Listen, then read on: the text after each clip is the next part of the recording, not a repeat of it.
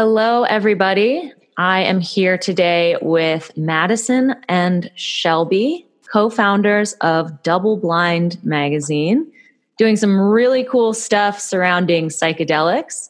So thank you so much for joining me here today, ladies. Of course, thanks for having us. Of course. So I wanted to start out just by briefly maybe telling us a little bit about each of you and your backgrounds. Sure. So Madison and I met at Columbia Journalism School. Well, that's not quite right. We went to Columbia Journalism School at the same time, but actually didn't know each other. And then we graduated and had sort of similar trajectories. We both were reporting on cannabis.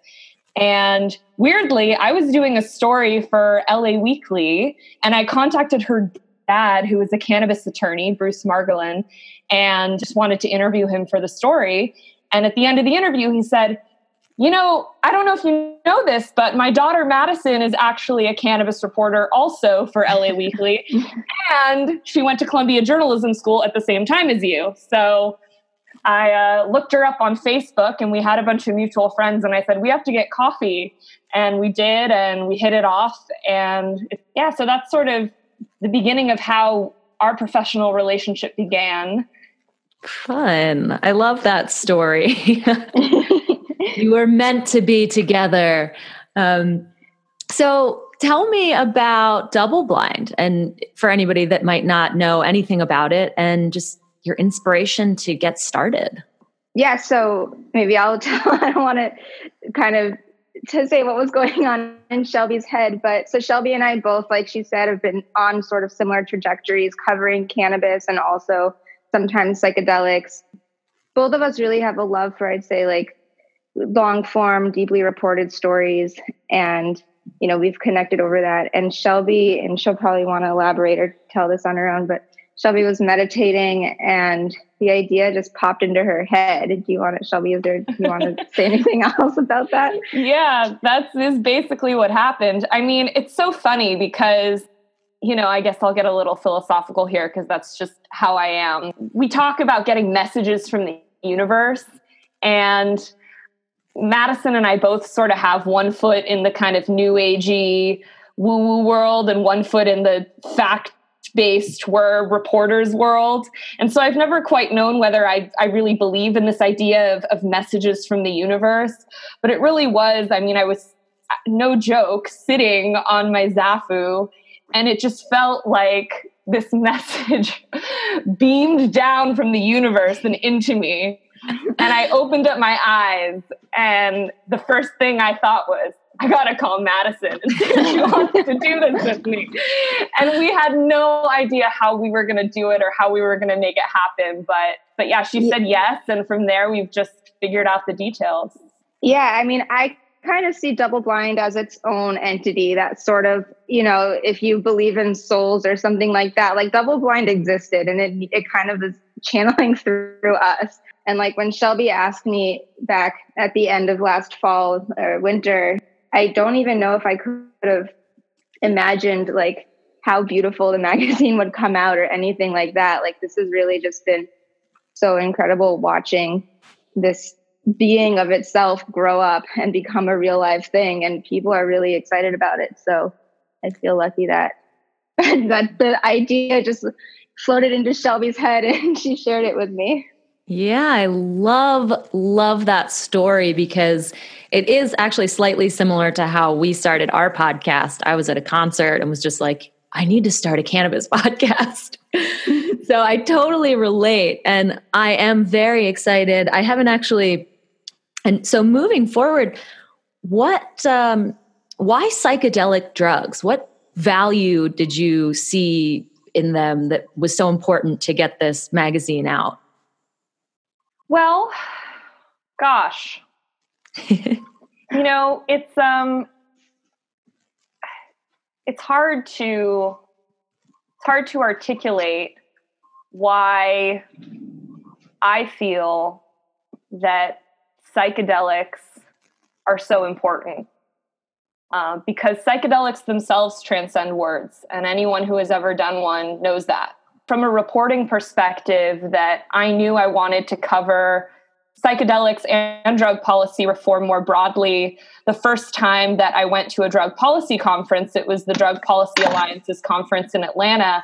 And I just realized really the conversation around drugs and medicine and how we treat our bodies, it just touches every single aspect of everything. I mean, psychedelics have been shown to increase our empathy towards nature. So it touches on this really important conversation around our current climate crisis. Of course, psychedelics and plant medicines, being that they're working their way slowly through the FDA approval process, but being that they've been used for millennia for medicinal purposes, but haven't really been, widely accepted by the Western medical community, brings up really important questions around what are we putting into our bodies and what does it mean to be well, and who do we look to as the authorities on medicine and wellness in our society. And then, of course, there haven't been large numbers of people incarcerated for psychedelics the way there have been for cannabis and opioids and other drugs. But it touches on this very important conversation, too, around mass incarceration and criminal justice and who controls our minds and who controls what we put into our bodies. So really, for me, psychedelics are just a way to talk about all of the most important issues that we're facing in our society now. And I want to add to that is the psychedelic movement or industry is where cannabis was 5-10 years ago. And what's different about psychedelics is they're far less casual than cannabis. So the way that these substances end up being decriminalized, legalized for medicinal use, talked about, taken recreationally, et cetera, the ramifications of that could be far more profound in both good and bad ways. So to have responsible reporting around psychedelics that keeps the industry accountable, that raises questions about who has access to these medicines is going to be more and more important as the conversation really takes off.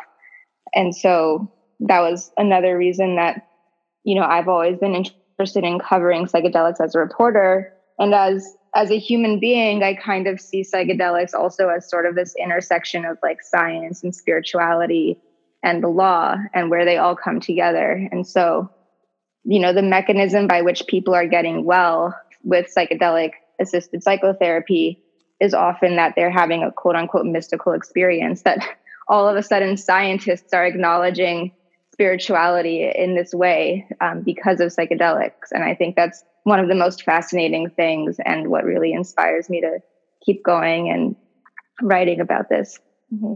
And I'm sure you have a lot of other questions, but one thing I just want to add on to as well is, Madison mentioned responsible reporting, and it's always tricky. You never know as a journalist how open you're really supposed to be about your own personal experiences. But I think that I have done psychedelics, obviously, and they've had a very profound impact on my life and the way that I see the world.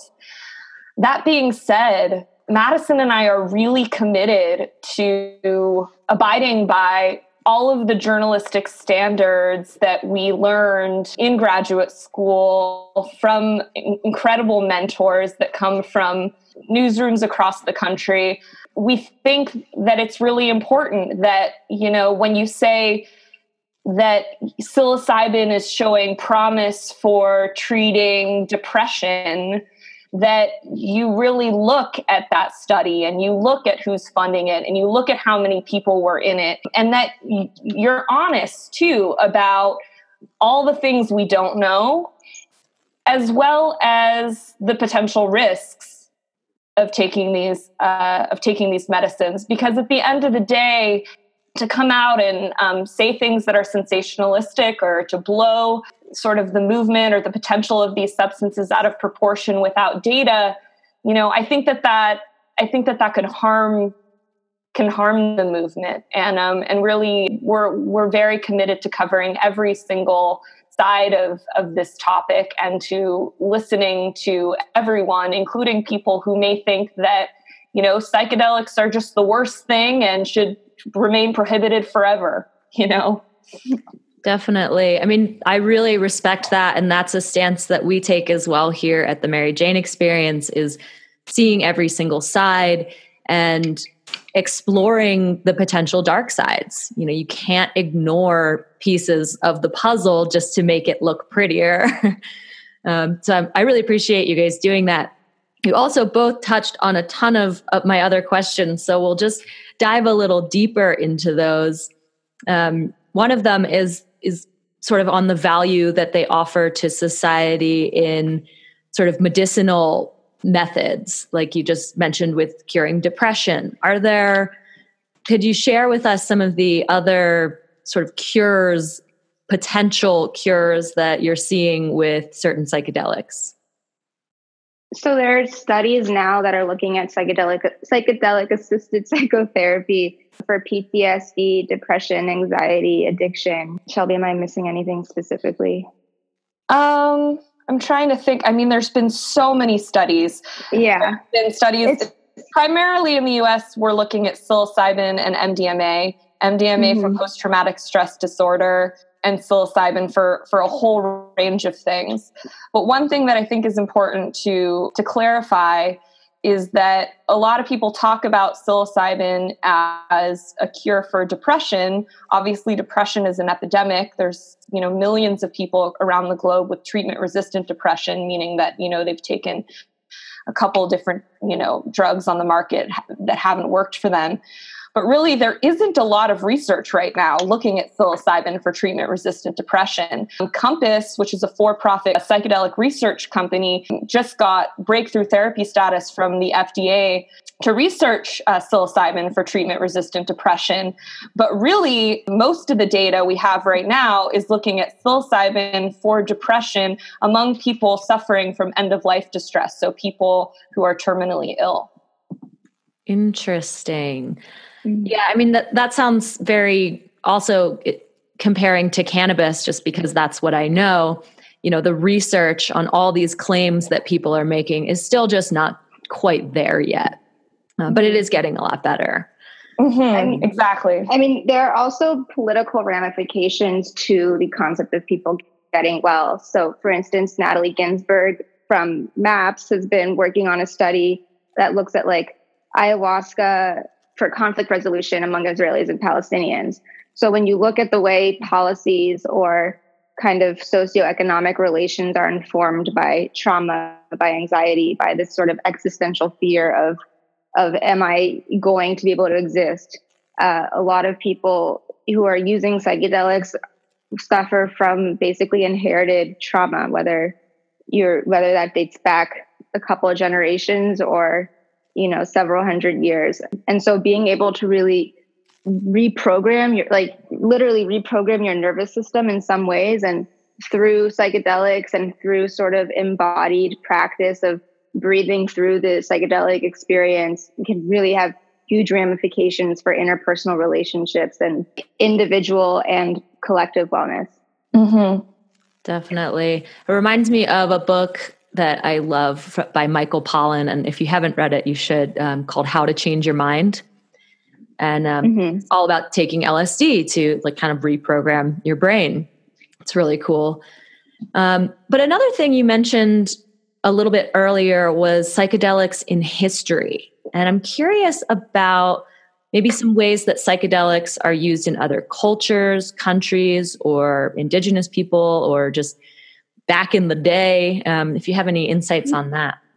Psychedelics have been used for millennia, it appears, in regions across the globe. So basically there's humans and plants, I think, have always had a symbiotic relationship, right? We've seen that with cannabis, just the fact that plant has been used everywhere from the Americas to Asia, Africa, wherever. And psychedelics also, humans have been finding ways to use plants for medicine and for spirituality, and the line between those two often being hazy in a ceremonial context, where there's sort of an innate wisdom into how the plant, the spirit of the plant and what that's used for.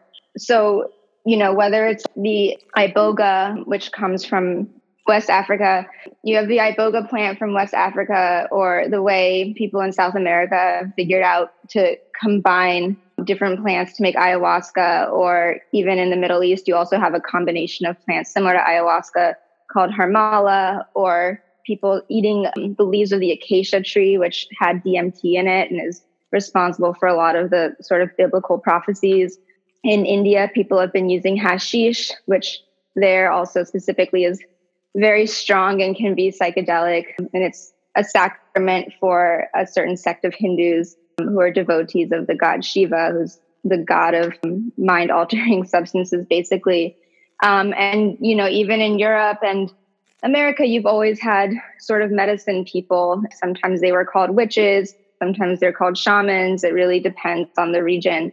And so right now, society is I guess from sort of the 50s onward, it's as if Western society had quote unquote discovered psychedelics, when really, at least in plant form, these were part of humanity. That was an integral part of the human experience forever. But from the middle of the 20th century going forward, when LSD was discovered, MDMA, there were studies, of course, at Harvard looking at psilocybin and LSD. That's where sort of the history, I think, really sort of culminates at like a peak, where it became part of pop culture at large. And that's how the 60s got their reputation. And now I think when people talk about the psychedelic renaissance, what they're referring to is really scientists reappreciating these substances in a much more maybe mature and tamer way than, say, Timothy Leary did back in the 60s and 70s. And so not to diss Leary at all, because I think the trajectory of the psychedelic history really needed characters like Timothy Leary to really get the word out. And, everything was part of a process that leads up to itself, the whole Timothy Leary and then the drug war and then this renaissance. I don't think we would be where we are without at least that as the preface or the chapter before modern day. So I hope that answers your question. That's a great answer. And I love, bringing it all the way forward to modern medicine and are these spiritual drug experiences going to have a place in modern medicine? And when is that going to happen, if that's going to happen? If you think about it, modern medicine has failed us in a lot of ways. If you think about all the quote unquote treatment resistant depression or PTSD and the cocktail of pills that people are being prescribed and the opioid epidemic, what we think of as medicine as pills that the FDA sort of approves and that all these pharmaceutical companies are just creating and pushing through, that's not working. And there are medicines in both organic and synthetic form that do work and that have a history of working in cultural and spiritual and medicinal context that predates the FDA or any sort of agency that would approve or prohibit these medicines. Mm-hmm, mm-hmm. Yeah. So MAPS, the Multidisciplinary Association of Psychedelic Studies, has been really pushing for quite some time now to get MDMA assisted psychotherapy on the market by 2021 for post-traumatic stress disorder. I believe that if they succeed, and they're on track to, because they also got breakthrough therapy status by the FDA, that MDMA will be able to be prescribed off-label, which means that people, patients, not just patients with post-traumatic stress disorder, will have access to it. Compass, which is the research company looking at psilocybin, is also aiming to get psilocybin on the market by 2021. So really, psychedelic medicine is right around the corner. Of course, ketamine clinics are already expanding all across the country, ketamine infusions for depression showing a lot of promise.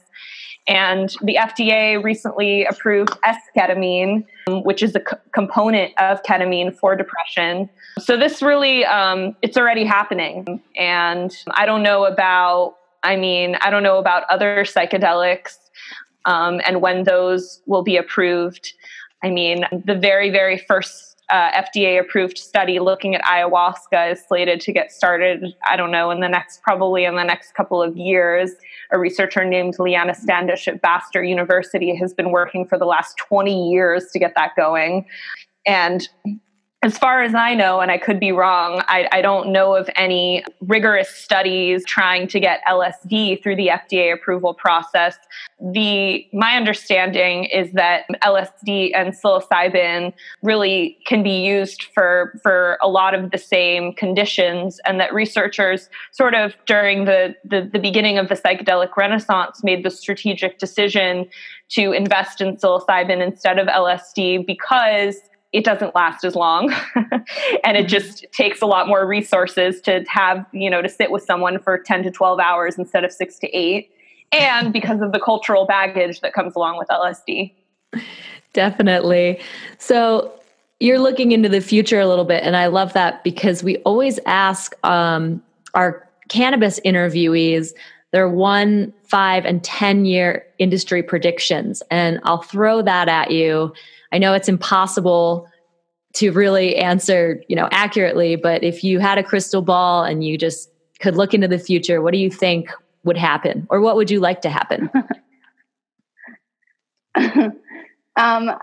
Okay, so I definitely think we're going to see more on the wave of decriminalization, at least within the year. So probably the listeners know, but Denver decriminalized psilocybin, and then Oakland went one step further and decriminalized psilocybin and all entheogenic plants. So I think that we're going to see more cities trying to do that. I know there's also decriminalized California, which is in the works. And maybe I know people in Los Angeles have been talking about it, though I don't know if it would pass immediately. So yeah, within the next year, more decrim bills. Within the next 5 years, for sure, we're going to, and Shelby already alluded to this, but we're going to see most likely FDA approval of MDMA and possibly psilocybin. And then in 10 years, I don't know. I'm not so far. So I just want everything to be legal and decriminalized, and I want there to be an equitable, fair industry that includes everybody. Yeah. Yeah. I mean, in 10 years, gosh, it's so hard to predict, but Rick Doblin, who's the founder of MAPS, often says that medicalization precedes legalization. And so of course we have seen that with cannabis, and I know that it's sort of the dream of MAPS and a lot of longtime psychedelic researchers to see psychedelic clinics, as it were, all across the country, where people can go and they can take psychedelics legally in a supportive setting. Oregon, there's an initiative, the Oregon Psilocybin Society. Is that what it's called, Madison? OPS? I think so.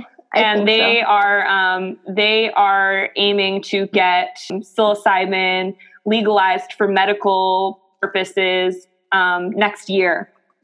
And awesome. If that bill goes through, then there actually will be psychedelic clinics in Oregon for psilocybin. Mm-hmm.